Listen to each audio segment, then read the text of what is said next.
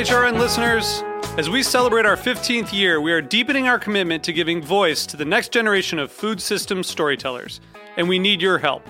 Our internship and fellowship programs help activate new possibilities for underrepresented and underestimated young people through experiential journalism, audio engineering, and production training.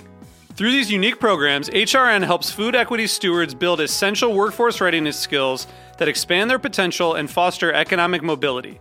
Please consider supporting these critical programs. And with a minimum donation, you can be entered to win a dinner for two at an amazing restaurant in one of 8 cities and tickets to a concert at a great venue in one of those cities. We have incredible partners across the country who have donated, as they also share our passion for helping to educate the next generation of food systems storytellers. Check out heritageradionetwork.org/15 to donate and enter to win today. That's heritageradionetwork.org/15 to donate and enter to win today. And make sure you donate before March 31st. Thank you.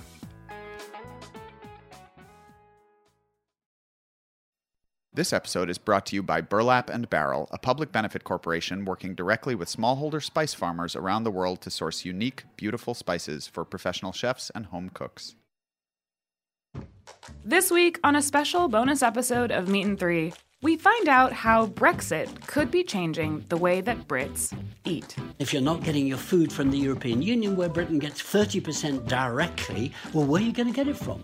As I put very succinctly, bye-bye fresh peaches from Italy, hello tinned peaches from Florida. Bye-bye fresh oranges, hello tinned oranges. Bye-bye free-range beef, hello hormone-injected beef. Tune in to hear about the UK's struggle to stabilize its food system on Meat and Three, HRN's weekly food news roundup. Available wherever you listen to podcasts.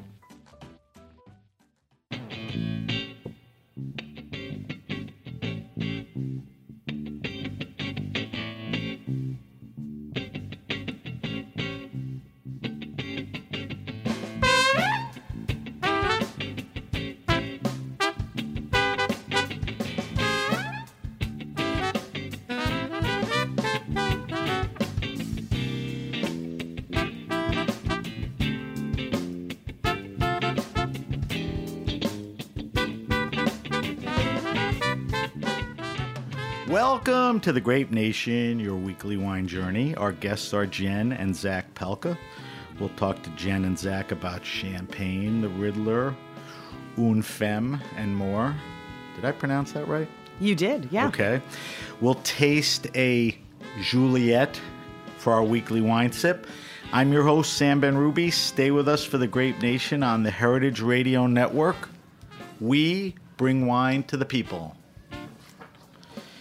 Siblings Jen and Zach Pelka would make any parent proud, graduating respectively from Stanford and Wharton.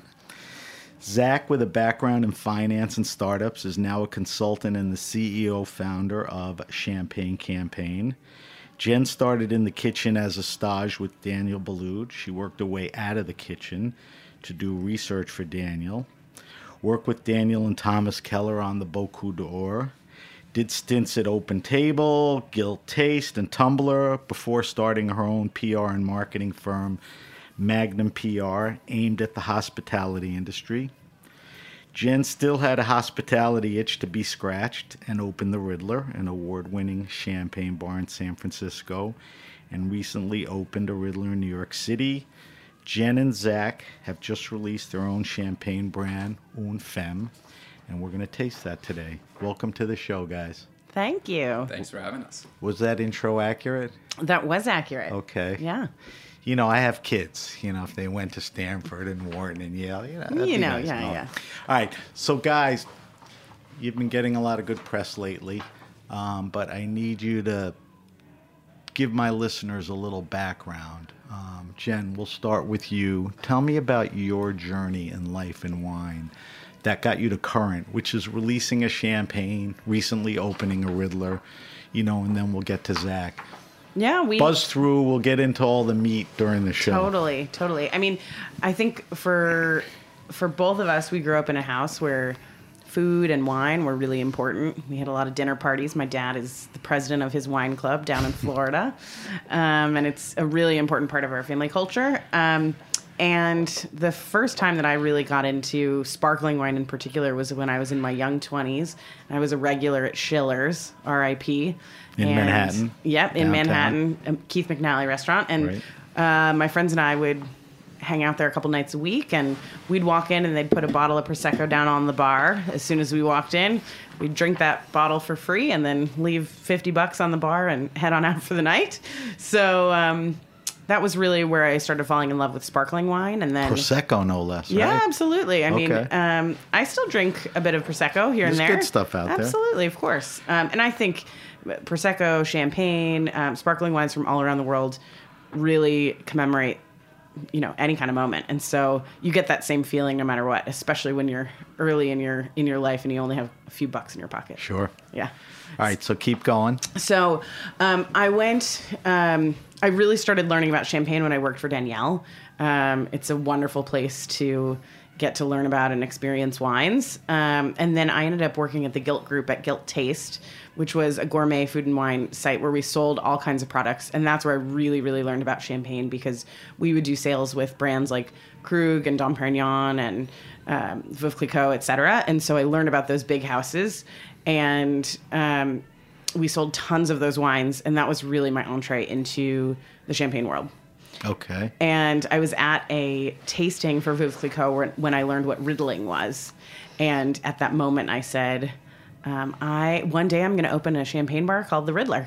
So tell everyone quickly what riddling is. Yep, absolutely. Just so we know. Totally. So the way that champagne is made is that there's a still wine and they put it in the bottle, and then a secondary fermentation happens in the bottle with sugar and yeast converting into CO2. And the bubbles. The bubbles, exactly. So they don't inject it with CO2. And because those sugars and yeasts are left in the bottle, they are floating around, and it's a very cloudy beverage, almost like how kombucha has things floating around in it. And so the widow Clicquot, the woman who took over the Clicquot house in the 1800s, veuve means widow in French, she was like, these wines are not going to sell. They're brown and they have stuff floating around in them. So she took the bottles and turned them upside down and put them in holes that she carved out of a door, almost like a table, and turned those bottles every day. And so the sediment went into the neck, and then she was able to freeze the neck and remove that sediment, creating a crystal clear beverage. The sediment would settle and blow out. Essentially, yes. When you open it up, right? Absolutely. And so that turning of the bottles every day is called riddling, or remuage in French. Right, and your champagne bars are the Riddler. All right, so where are we at? I forgot already. Okay, I made you so we're at Gilt Taste. I'm selling a lot of Krug and Dom Perignon, all the big houses. And then from there, I really fell in love with drinking true champagne. And once I met my husband, really is when I started learning about grower-producer wines. So was he the guy that knew about him? He was the guy that knew about them. Together? My real aha moment was a brunch that we did actually at our now distributor's house. So our distributor is Martine's. The owner, absolutely famous woman. The owner is this guy Greg Castells. He was the head sommelier of the French Laundry before he bought Martine's, and he and his wife are good friends of my now husband and I. And on one of our second dates, I think it was, Charles, my husband, took me on this beautiful tour all around Napa. We had this great breakfast at Greg's house. And at breakfast, we had soft scrambled eggs and these beautiful cheese plates and a bottle of Pierre Peter's non-vintage Blanc Blanc. And I was like, oh my God, you can drink champagne at breakfast? And that was, for me, the turning point of thinking about champagne as a wine and really having really, really good quality grower-producer wines. All right, so let's get from Gilt to current. Sure. And let's get out of here so I can get to Zach. So from there, I went to Open Table and was on the marketing team. And then I eventually left and didn't know exactly what I was going to do.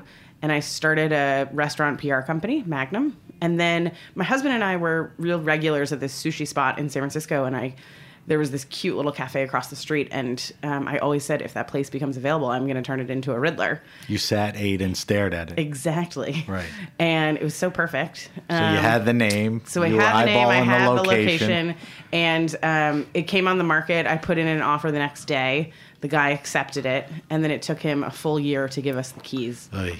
but it gave me time to really figure out what we were going to do and to fundraise and all of that. And so the first one opened in January 2017, and our second location, our first one's in San Francisco, and our second location opened here in New York in October of this past year. All right, so that gets us to current.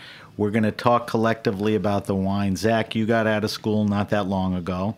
You did some startups, finance and all that.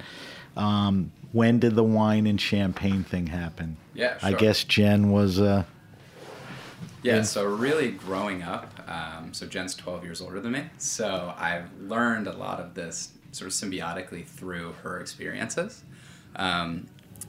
Similar to what you said, my background has been much more in finance. So out of school, I started a student loan company that eventually got acquired, and I didn't really know what I wanted to do. Did you make a few bucks from that? A couple. Okay. And after that, didn't really know what I wanted to do, and I looked at a bunch of different opportunities, and Jen came to me and said, "Hey, do you have any interest in starting a champagne brand?"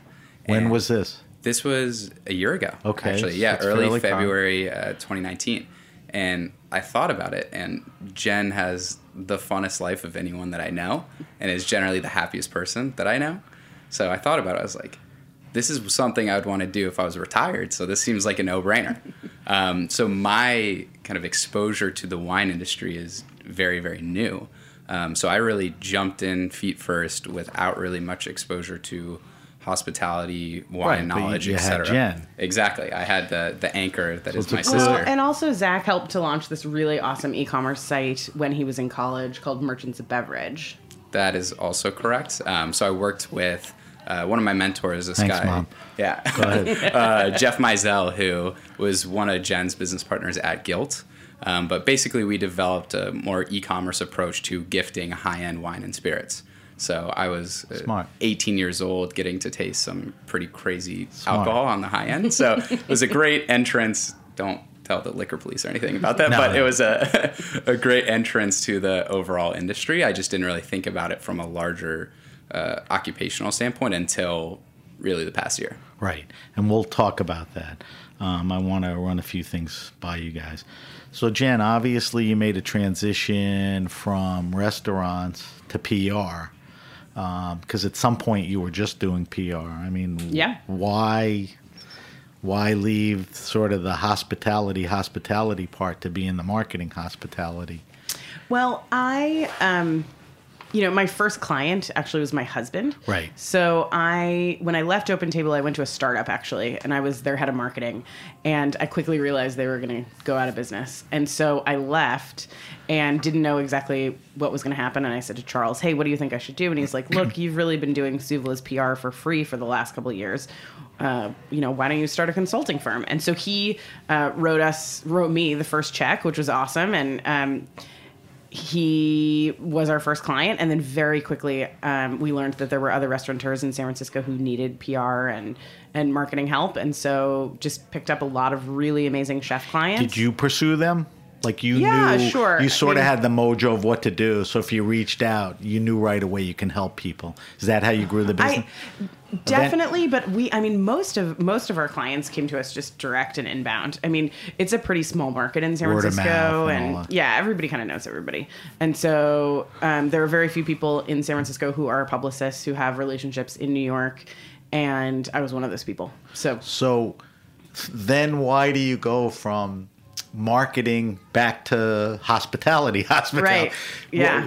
Well, I said I think you had a little itch, but you said you were sitting in a sushi restaurant staring at a location to fulfill a dream. I think when you're doing publicity for other people's restaurants, you're either one of two kinds of people. You either want to keep doing publicity for other people's restaurants, or you want your own. Both. Or both. Yeah. I mean, for me, the day-to-day of running a restaurant is so much fun, so creative, so exciting. And while we still do PR for a handful of other restaurant operators, we're super selective about who we work with. They're people who we really, really believe in what they're doing and that it feels like it's absolutely worth our time. But really, I spend most of my day focusing on my own companies at this point. So let's talk about that, because you have an interesting, I guess, business plan and perspective. You did at Magnum, you do at Riddler. It involves multiple investors. Yep. Which is interesting. I mean, restaurants always have multiple. In Riddler, you have a lot. And there's a very heavy, if not almost exclusive skew to women. Yes, that's right. So tell me how that all, came. It's a very, admirable thing. Oh, thank you. Yeah. Well, so Magnum, I completely self-funded and grew the business through cash flow. So I guess we have one investor, that's me. And then with the Riddler, we have 33 investors, all of whom are women in San Francisco, and in New York, a very similar number, also all of whom are women, about half of whom reinvested from our original. Was that a need? I need that many people to get the money? Or was that a concept like, hey, let's create a community and it'll be... It's actually a little bit of both. Okay. So... we're now at a point that I think that we could fund Riddlers with a very small community of people, but we've selected to open it up to a group of, I think 30 is around a good sweet spot. It's definitely a lot of people to manage, a lot of reservation requests that get sent to my text. Right. But, I'm more than happy to do it. They absolutely deserve a table. But there's something really magical about having a community of women who haven't had a lot of other opportunities to invest in restaurants. There are very, very few of our investors who have invested in other restaurants. It wasn't their thing. It was a new thing for them. Yeah, and also the way that I structure the fundraise is that I allow people to do, investments of $10,000 or $20,000, $50,000. I'm not super specific about we need you in at 50 or 100K. But we do have a couple really big investors, and then we've got a lot of smaller investors, and they're all really important to us. Did the recent opening of New York replicate that? It did. As far as the amount of investors and predominantly, if not all, women? 100% women, and that will definitely be always a part of what we do. So like an old rich guy like me, if I wanted to do this, I'm screwed? Well, hey, if... it sucks. If you've got, an important woman in your life, maybe... That's right. That's my aunt. I forgot about that. Yeah. I shouldn't have even said anything. Yeah. I guess you're the perfect person to ask, and it's a question we could do a show on, but I think you could probably, drill it down a little. What's the best advice or guide you can give to our women listeners, who want to get into a business generally or even hospitality? And like I said, it's a broad question, but sometimes it's the word passion or hustle, but what's in your mind? I think if you want to open a business, particularly in the restaurant field or really any business, you have to do a ton of research. You have to learn everything that you possibly can about who's excelling in that industry and why. There's so many free resources out in the world, podcasts being a really wonderful one. Yay, you're Absolutely. A big fan of podcasts. I love podcasts. It's a resource for you, right? Oh, absolutely. I have a huge list of podcasts that I send to people when they ask me, what should I do if I want to start my own business? Also, I absolutely think that everybody should be watching Shark Tank.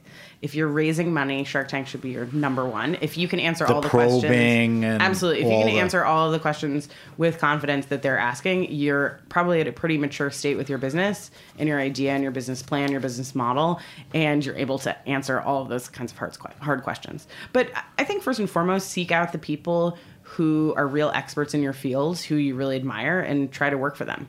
And when you did that, absolutely, yeah, I worked. You talk about that. Oh, it's so important, and the kind of people who we recruit to the team now,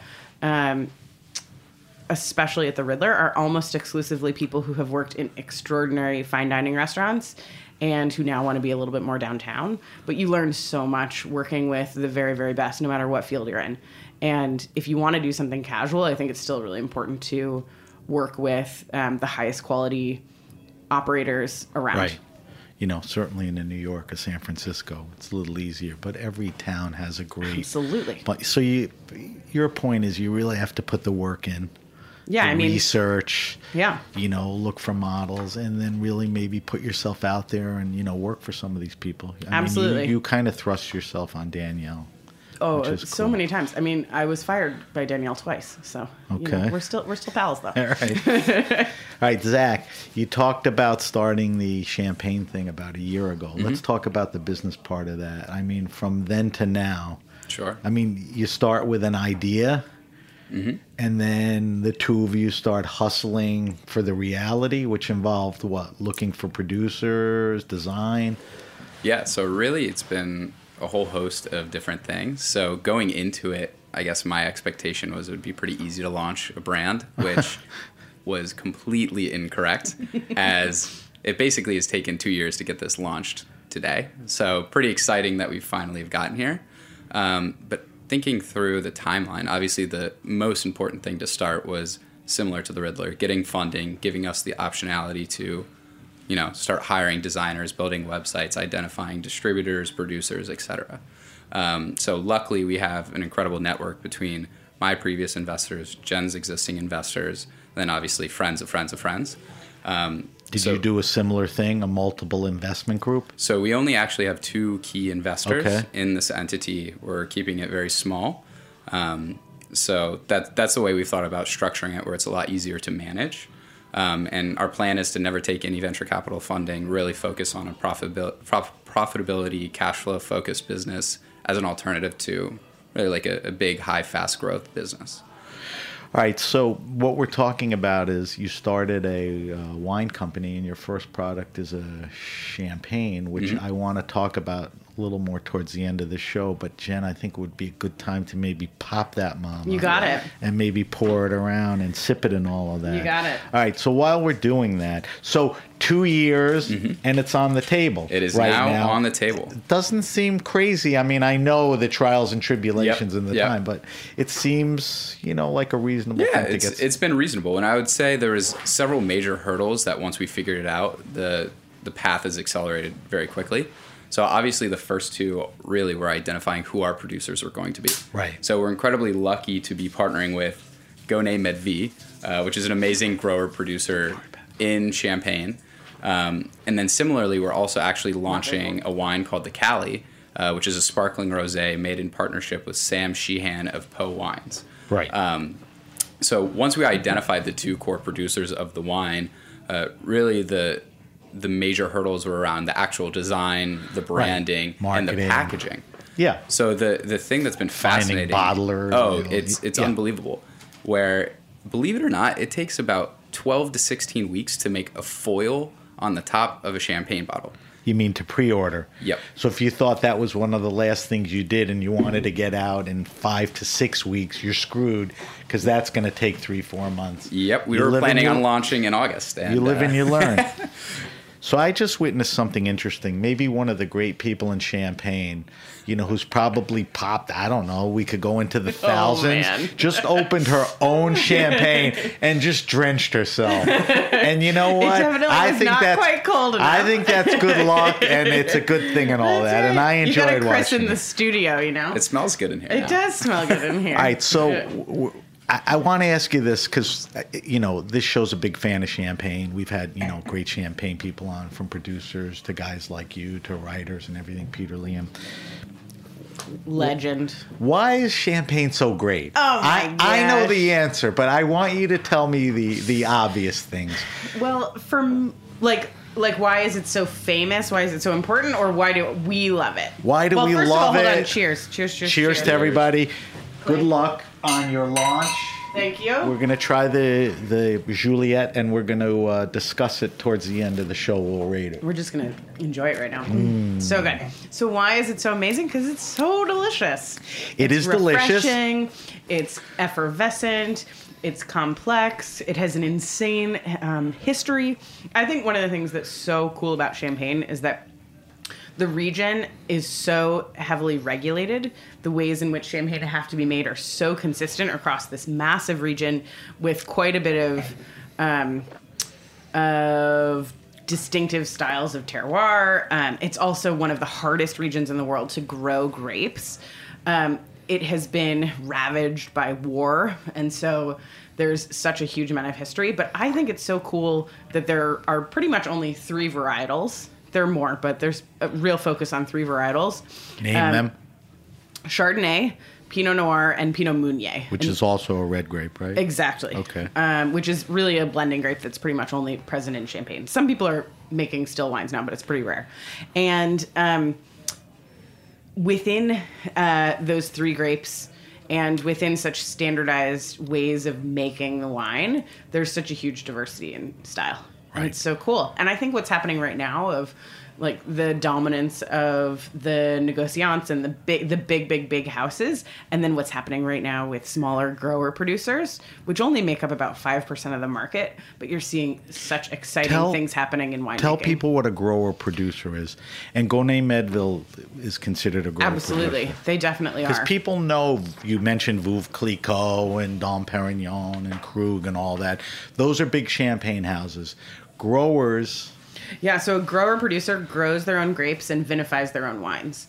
So it's really, truly like a small farmer who is tending over the land, pulling in all the grapes, and then making the wine in their own winery.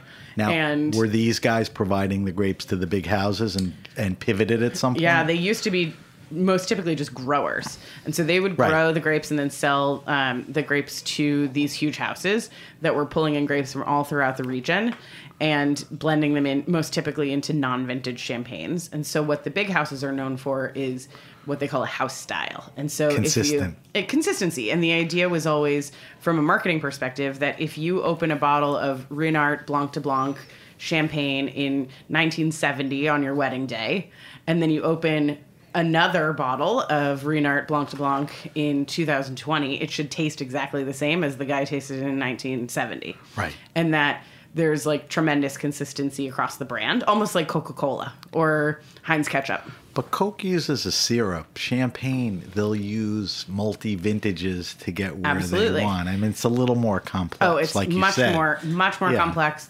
There's a tremendous art in blending, and there are many, many big houses that produce extraordinary wines that should be aged and wines that should be taken really seriously. But what's happening now that's just sort of cool and exciting is that there are these smaller grower producers who are making highly allocated wines, meaning that there's just very little of it available on the market because they make 2,000 cases, 5,000 cases, as opposed to 5 million, 10 million, 15 million. Right.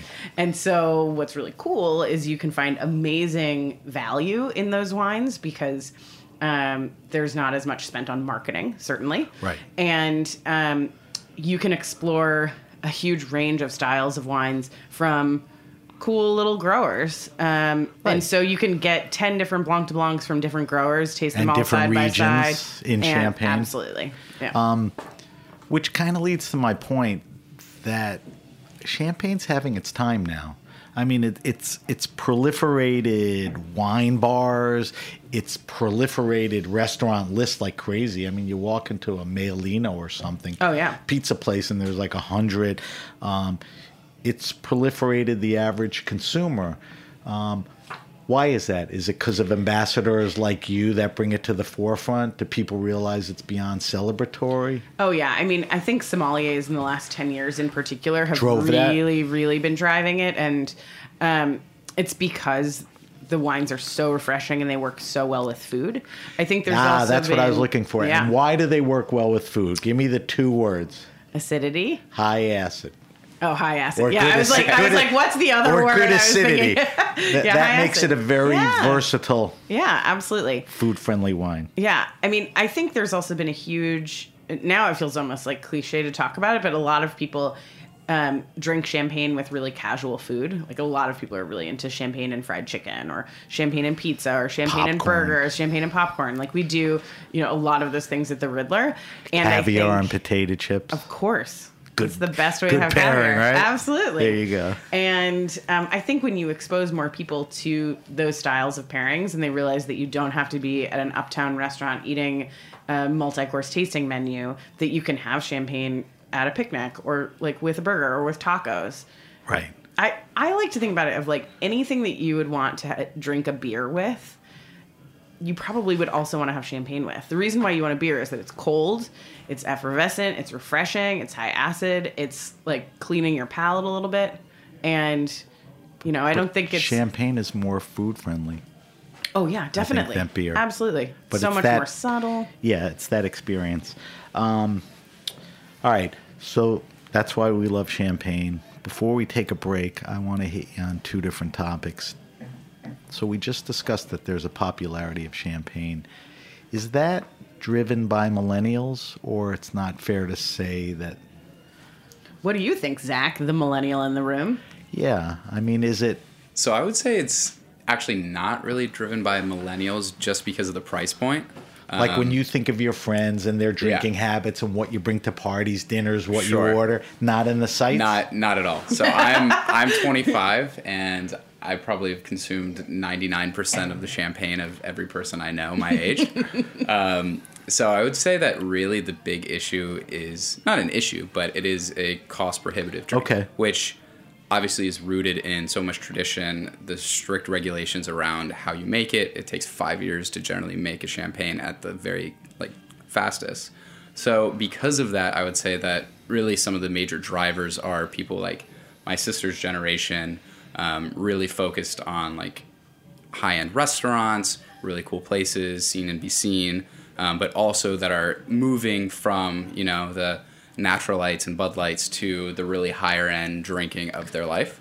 So the price point is just a little above range. Yeah. For you, your buddies, millennials and all that. Yeah, exactly. But Jen, to your point, we could find, if we drink wines in a range from $20 to $80, you could find great grower stuff. Absolutely. Square in the middle there, even lower. Definitely in the middle. It's pretty hard to find anything less than about $45. Right. And that may be a little too high for millennials. Yeah, I mean, I would say it's like an affordable luxury for specific events. So Valentine's Day is Friday, right? Unfortunately for millennials, it still may be more celebratory. Right, than just exactly. replacing your white at the beginning of a dinner with shellfish or whatever. Yeah. All right, Zach, answer this for me and then Jen. Do you think you could launch a brand today without social media? And the impact that social media, has, on your business, PR, and I want to talk to you about press and all that after we come back. But you take social media for granted. Oh, you absolutely do. But if you didn't have that tool in your tool chest? So I would say yes, just because of the connections that Jen has and the partners that we have. So because this business inherently is a B2B business where the distributor is selling to a retailer or restaurant, I think that the ultimate purchaser, so for example, a beverage director at a restaurant decides to buy a wine because of the quality of the wine. It's old school human contact. Exactly. You agree, Jen? Well, that's interesting and very flattering. Thank you, Zach. Yeah. But I also think... Coming from the young guy. I know. I'll just say, we just launched the brand yesterday, and we got coverage both online and in print from the New York Times. Got coverage on Eater. We sent out an email to 14,000 people, and we posted on a bunch of different social media sites. The email list was from the email Riddlers list is and an everybody overall, you know. Exactly, yeah. And sent out a national press release. And of all of the things in terms of percentage of hit rate, by far social media is the thing that... we got a lot of press interest from the press release we sent out. We got a lot of sales through the email that we sent out. But the place that people are really activating is on social. Like an Instagram versus the direct mail campaign. Yeah, absolutely. Just the buzz and the response. And absolutely. All right. We're going to take a quick break. We're talking to Jen and Zach Pelka. Jen and Zach are involved with the Riddler champagne bars in San Francisco and New York. Jen has Magnum PR. Zach is overseeing the launch of Un Femme, which we just opened the Juliet, and we're going to talk about that. You're listening to The Grape Nation on the Heritage Radio Network. We'll be right back.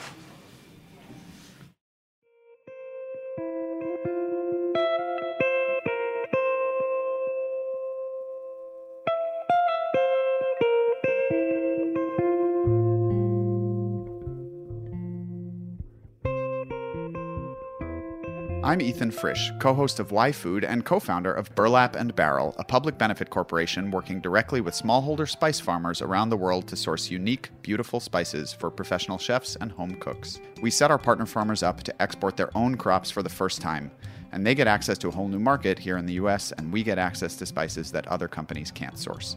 We're honored to work with restaurants including 11 Madison Park, Blue Hill, and Chez Panisse, as well as thousands of home cooks across the country. Visit us at burlapandbarrel.com.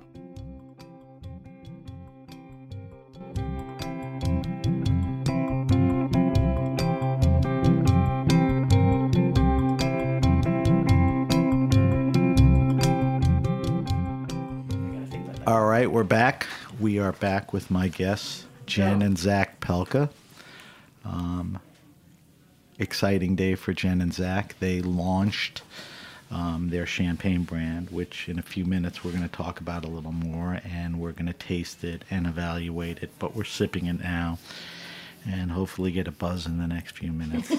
Jen, we were talking about social media and talking about, PR and all that. You have a very savvy background in that. I mean, why is press so important? And you said that social media made the biggest impact. So obviously... It's funny. The thing that makes the biggest impact is traditional media that you post about on social media. Well, give me an example, just so... Yesterday I posted the launch of our brand, which is a beautiful photo of the product with a very emotional introducing... the caption is like, introducing Une Femme, this project that I've been doing with my brother that's taken 2 years in the making, thanking all these people. And it got 150 likes. Then today I posted, which you would think this is after, so we get a lower rate, a photo of the print copy of the New York Times. I was going to say, you extended that. Yeah. But without even doing that, it's sort of like, hey, I saw you in the Times, or that was cool, which is very traditional. Well, it's like print. It's like validating the thing on this digital platform. And that one went crazy. But people who liked it yesterday liked it today, but they liked it more and commented more. But social media is about content, and Florence Fabricant created some content. Absolutely. Like, hey, look, there's this cool new product by a cool person. That's your content, and you can distribute it and all of that. Absolutely. So, you're a whiz at pressing all of that, so you know the value. All right, let's talk about the Riddler a little. When you first describe the environment and the vibe you created, obviously when you were sitting in the sushi restaurant staring at it, you closed your eyes and said, when I walk in, this is what I want and what people. What did you create?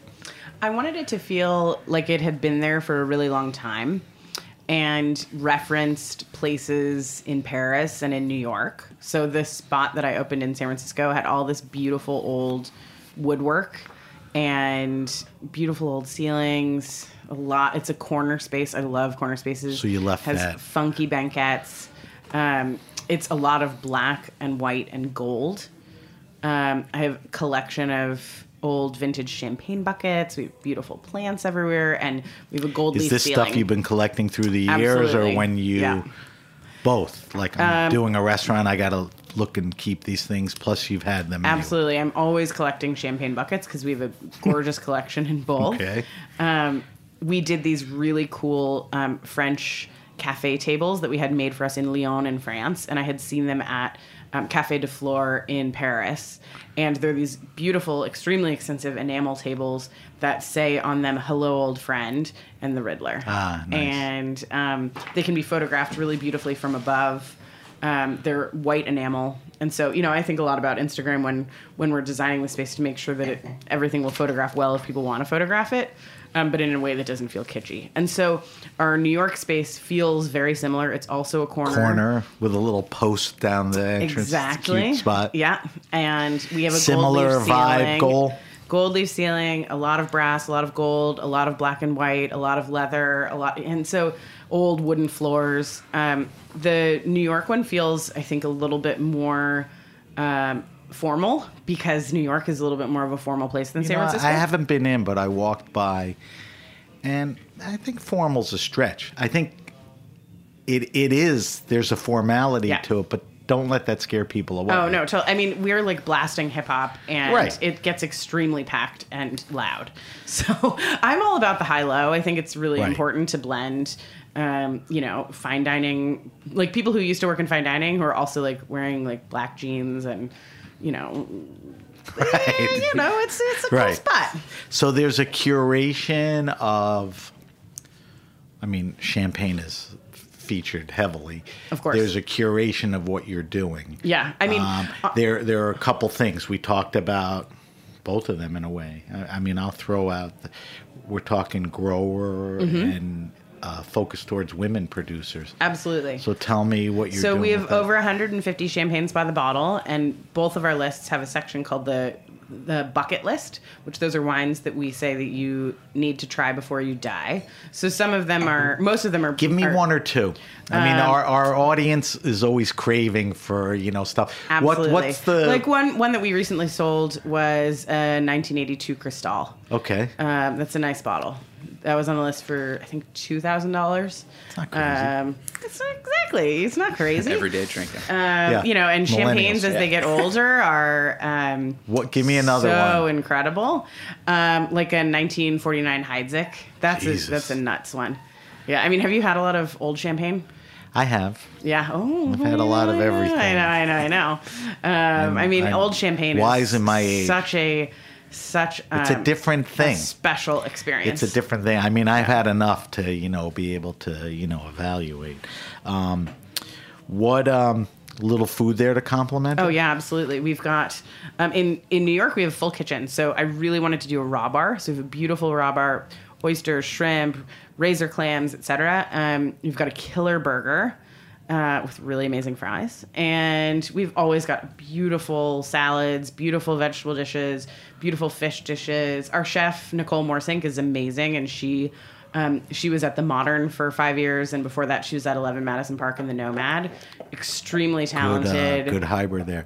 Does it drive you a little crazy that you're not doing it to the extent in San Francisco, or that it is does. what it Yeah, is? it drives me nuts. Is that a change you can make, or it's physically not? I mean, that space, we don't have a full kitchen there, but we're expanding the menu and figuring out how we're going to do additional things like oysters. One day we dream to maybe put in a real kitchen there. It's such a small space. It's 500 square feet.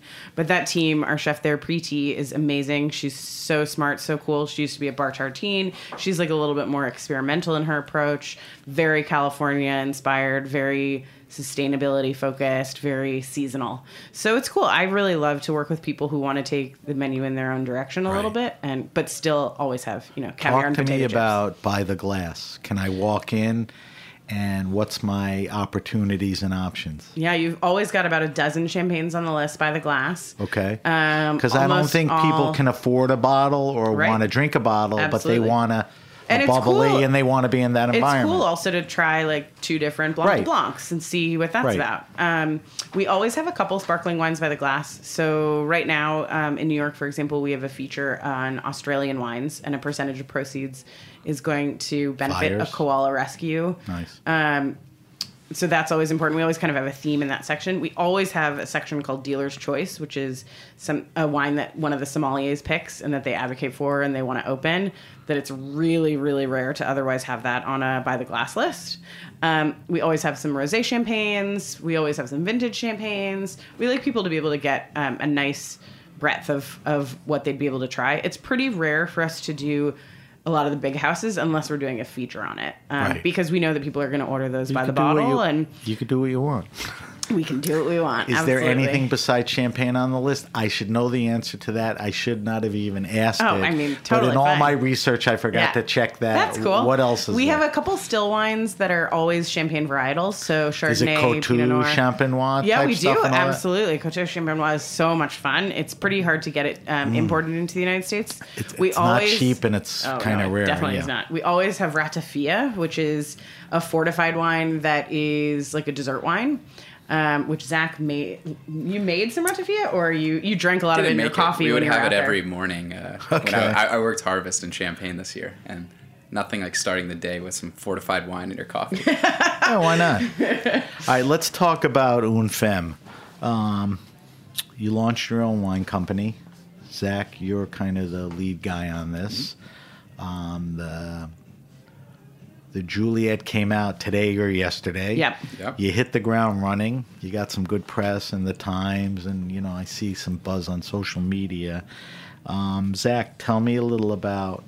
You told me a little about it earlier, but the product is on the market. Let's talk about it a little. So it's Gonay Medville. Yeah, so it's Gonay Medvi. Medvi. The varietal blend is 70% Chardonnay, 25% Pinot Noir, and 5% Pinot Meunier. Wait, say that again. 25%? 25% Pinot Noir, 70% Chardonnay and Okay. 5% Pinot Meunier. Nice mix. It's all Grand Cru and Premier Cru fruit. Explain to people what that means. I mean, those are the fancy schmancy better Sure. vineyards, but that's what it is, right? Yeah, that's basically what it is. So The quality. The AOC of Champagne basically designates the characteristic of the land on the Cru system. So basically it's a rating from 0 to 100 on how they deem the land, the terroir, and how it translates to the actual quality of the grapes. So Grand Cru is 100% rating, so it's basically the highest value Right. grapes and wine in the Champagne region. Premier Cru is 90 to 99 is the rating, and then everything below that is mostly Cru. So really what that means is that the grapes are all sourced from the highest quality plots of land within Champagne. And you're dealing with a husband-wife team. Yep, exactly. And here's what I'm curious about. Did you turn it over to them and say, sort of, here's what we like, or how specific were you in the style that you wanted? Well, the way that this project came about is that we wanted to find it wasn't like we wanted to make a wine and then we like wanted to find a producer. It was that we fell in love with these wines that Julie and Xavier made. That inspired you. Absolutely. So and so the we asked style them or- to like kind of in the way that like with our chefs, I let them do what they want. I mean, not completely, but with the winemaker, like we asked them to make us a wine that they were really excited about, that was a blend and non-vintage, etc. And this is the wine. So they are the artists, they are the experts. Both Right. of their families have been making wine for 300 or 400 years. Right. Like, who are we to come in and say, this is what we want to do? Isn't there... Help me out with this. Isn't there a Gonay besides Gonay? There is, yeah. There are a Is lot that of... same family or...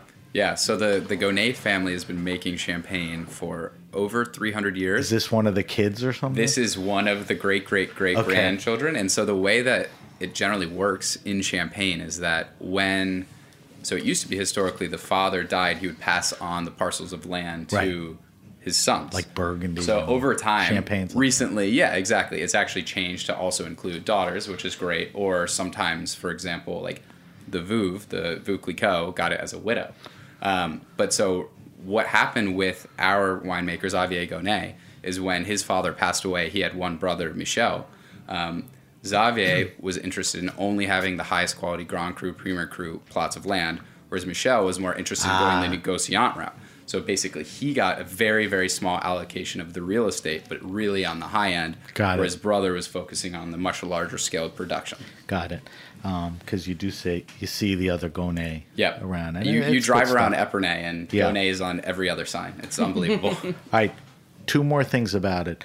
One, you've set up a business, you're making money, but you've decided that you're going to take some of the proceeds and put it towards cause. What is that? It's Dress for Success, Which is a very an well-known- incredible organization Which that supports women in their quest for financial independence. So it started as an organization where people could donate beautiful, like, just a business self-esteem suits or thing something to like show that. up at an Exactly. interview and look nice. Right. It's And- gone deeper, Oh, it's right? evolved so much. They service millions of women a year in over 155 countries. And we did a tremendous amount of research to decide who our charitable partner would be. We knew from the very start we wanted to work with an organization that helped women in particular. And that's who we're working with. We love them. They're amazing. Great. So And the next thing, it's actually A and B. You mentioned that you're going to be releasing another wine, a Cali Sparkler, a California Sparkler, which happens to be called Cali. Absolutely. That's going to be a rosé. Quickly tell me who's making that. Yeah, so we're partnering with Samantha Sheehan of Poe Wines. Okay. So she makes some incredible sparkling wines. The reason that we know her is because she basically was producing our favorite domestic sparkling wines at the Riddler. So we reached out, got really close with her, and have really been working on developing a much larger scale project. So we actually have tanks, facilities out in Napa Nice. that are producing this California sparkling wine. So we're bottling 15,000 bottles on Friday. We'll be hitting the market. Wow, in that's a the nice... next, yeah, it's a great start, and we have 1,200 cases or whatever. yeah, exactly. Nice. So that wine is all sourced from Sonoma and Napa. It's a Pinot Noir dominant blend, but we also have some Mourvedre in it, as well as some Chardonnay. Nice. And really the way that we thought about developing this, and alongside with the Juliet, is from our experience at the Riddler, we understand that there's kind of two main price points that consumers love, and it's really driving a lot of our revenue, other restaurants' revenue. So one, obviously, being champagne in the 120 to 160 range, grower producers, really high quality, something that you can connect with for a consumer such as my sister or someone from the wine world. Alternatively, on the millennial side, whatever is a crushable sparkling rosé that you can get for anywhere from $14 to $16 by the glass. That's the price point? Yeah.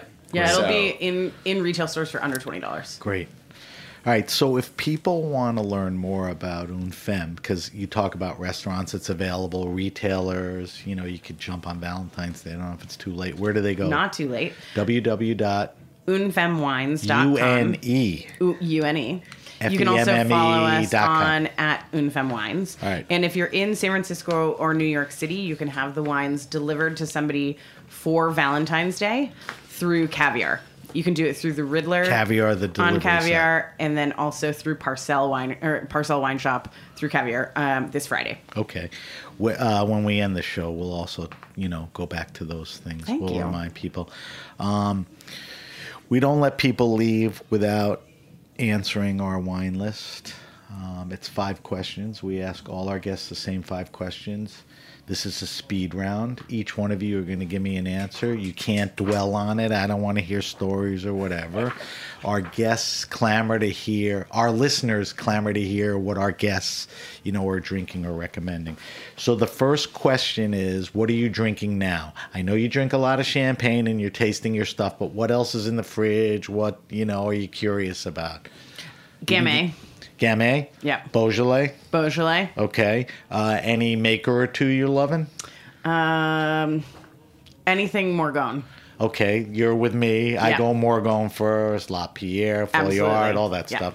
And then the smaller guys. All right, what about you? I've been spending a lot of time in Napa, so more California wines, cabs out there. Give me, not cheap stuff, give me a couple of things. Scribe, Ashes and Diamonds. So the cool stuff. Yeah, cool guys. All right, goofiest question on the list, and we talked about it a little, and you can come back to it. Favorite wine and food pairing. Not something you necessarily eat every night. But champagne and of course soft scrambled eggs with caviar as breakfast in bed. Perfect. You know what I do? What do you do? I pour a little champagne into the egg before I whip them. Really? Yes. It gives it a little fluff. A little fluffer. All right, Zach. I love spicy food, so like a sweet Riesling and some Thai food. Sweet Riesling. Yeah. Okay. See if you can help me with this without being exclusive. Tell me your favorite wine restaurant and or bar where it's cool.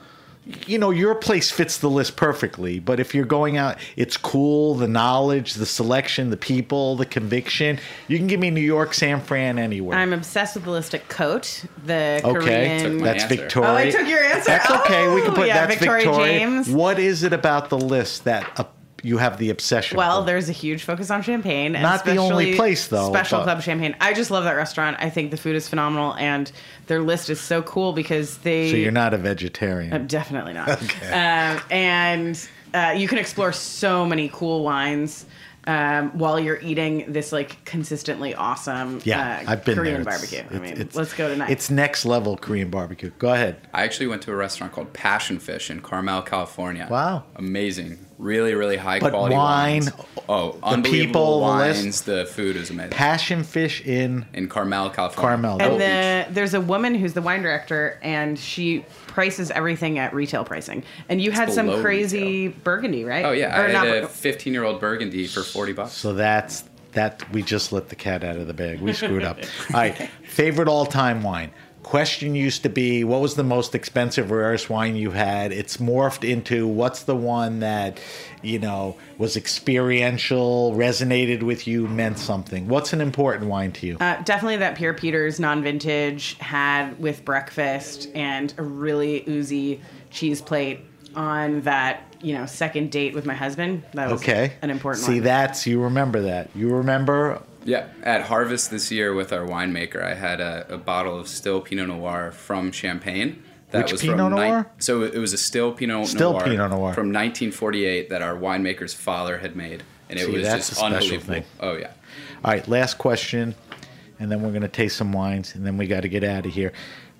Best wine around $15-20. My kid, Zach, they can't show up at a party with a crappy $9-11 bottle of wine, and it's just a little too much to spend $40. I need a red and a white. You guys could team together and give me one answer for both. I can take 4 answers. 2, 1 red, 1 white, 1 red, 1 white, or I'll take 2. This is easy. The Cali. The Cali Sparkler is, what's the retail? It'll retail about 20. So that's perfect. I will take that, and I love to support it. That's a good food wine, good acidity, right? I love the wines, even though this is a little bit contrarian because they do a lot of natural winemaking, but I really, really love the wines from Brock Cellars in California. BROC. And they've got a lot of wines in that price point. If you're interested in the natty wine movement and you want somebody who's actually producing wines that are sound and that are, he's been doing it for a long time, I think that that's an important producer to explore. Good ones. I didn't say this earlier, but on all my social media sites, I post the wine list answers. I post our weekly wine sip and any of the stuff that we talked about. Because like I said, people love to hear from guys like you what they're drinking. All right, we end the show with the weekly wine sip. Every week we taste a different wine on air. It would be crazy not to taste your brand new champagne. The timing is impeccable. That's what happens when you get a PR marketing exec. Jen was actually supposed to be on last week. She canceled for this week. I think she was BSing me, but I'm okay with that because everything worked out. All right, so we are drinking the first release of Une Femme Wines, which is called Juliet. Let's remind people again. Pour me a little more, Zach. Give me the blend again. So 70% Chardonnay, Right. 25% Pinot Noir, 5% Meunier. All right, so we do the Grape Nation evaluation.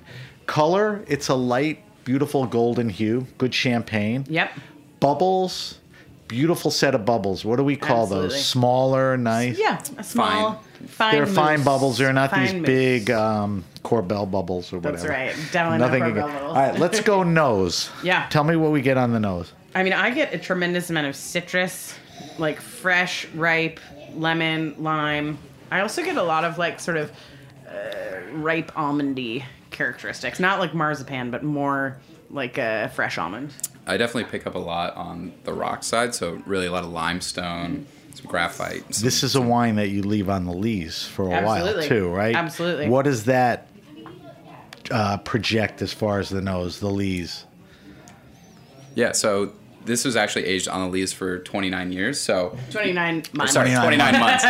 So you definitely This get stuff like started before you were born. That's right. That's right. Zach has been on the leaves. No, but you definitely get like a brioche smell, which is delicious. That's what the lees will give you. Yeah. That brioche, Nutty. flowery. Yeah. All right, mouthfeel. Let's go. I'll go first, and then I want to hear from you. There's a beautiful mouthfeel. It's a little creamy, which I like, for champagne. The bubbles are delicate. Yeah. Tell me what you get. Yeah, like medium body. Definitely you're Medium, getting that. medium plus. Absolutely. Yeah. It is, you can taste that there's a little bit of sugar in there. Right. In terms of mouthfeel. Definitely a creamy characteristic for sure.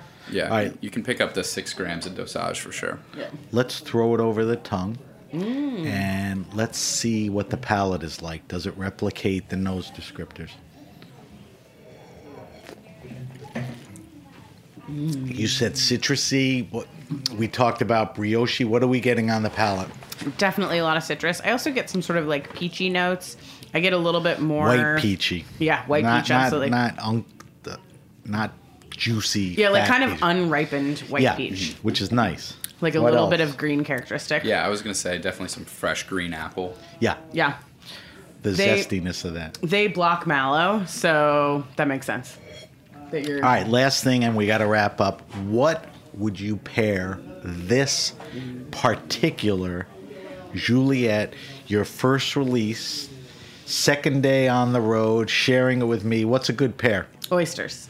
Oysters. On the beach. Boom. With maybe like a bag of like deliciously almost like warm lobster rolls. You got anything? Delicious cheeseburger from the Riddler. Oh, that's This such would a go fill. well. I love it. You agree, Jen? Yeah, totally. And what is it? It could handle the meat, the cheese, Yeah, totally. all of that. Totally. All right, so that is the Juliet from Une Femme Wines. If you want to know more, go www.unfemmewines.com, right? Yep. All right, guys, we got to wrap up the show. Like I said, we could sit here and talk forever. If you have a question, suggestion, wine happening at our event, hit me up at sam@thegrapenation.com. That's sam@thegrapenation.com. Subscribe to the Grape Nation podcast on iTunes, Stitcher, Spotify, or wherever you get your pods. Follow us on Facebook at The Grape Nation. On Instagram, we're at SBenRuby. On Twitter, we're at BenRuby. Jen, I know that's confusing, but we always use the hashtag The Grape Nation on both. As I mentioned before, I will post Jen and Zach's wine list answers on our social. I will give a little more information about the wines that we drank. If we want to find more info, social and other stuff, let's say the Riddler, Instagram popular? Absolutely. The Riddler NYC for New York, the Riddler SF for San Francisco. Okay. Une Femme Wines, I said. At Une Femme Wines. UNEFEMME. Wines? Une Femme Wines with an S. Yep. Right. And .com. at Zach Pelka. And at Jen Pelka. So if we want to follow you guys, at JEN Pelka, PELKA, and at Zach. ZACH Yep. Pelka. All right, you could see what these two maniacs are doing during the day and all that. Also, at John Pelka is our dad. He's a good one to follow, too. Okay, he needs a little help. I don't even think he has 400 followers. That's okay. All right, guys, we got to wrap up. I want to thank our guests, Zach and Jen Pelka. A lot of exciting things going on. As always, thank you to our engineer, Amanda, and everyone at the Heritage Radio Network. I'm Sam BenRuby, and you've been listening to The Grape Nation. Thanks.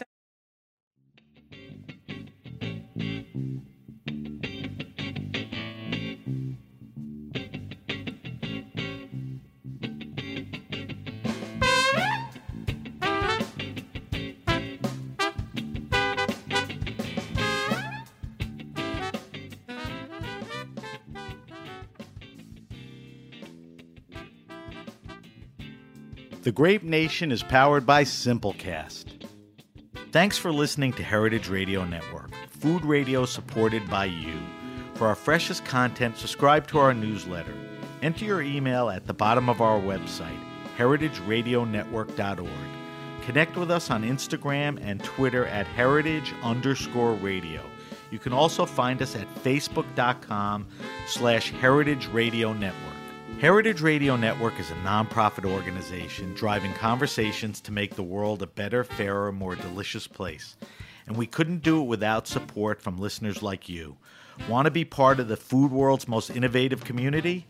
Subscribe to the shows you like, tell your friends, and please join the HRN family by becoming a member. Just click on the beating heart at the top right of our homepage. And thanks for listening.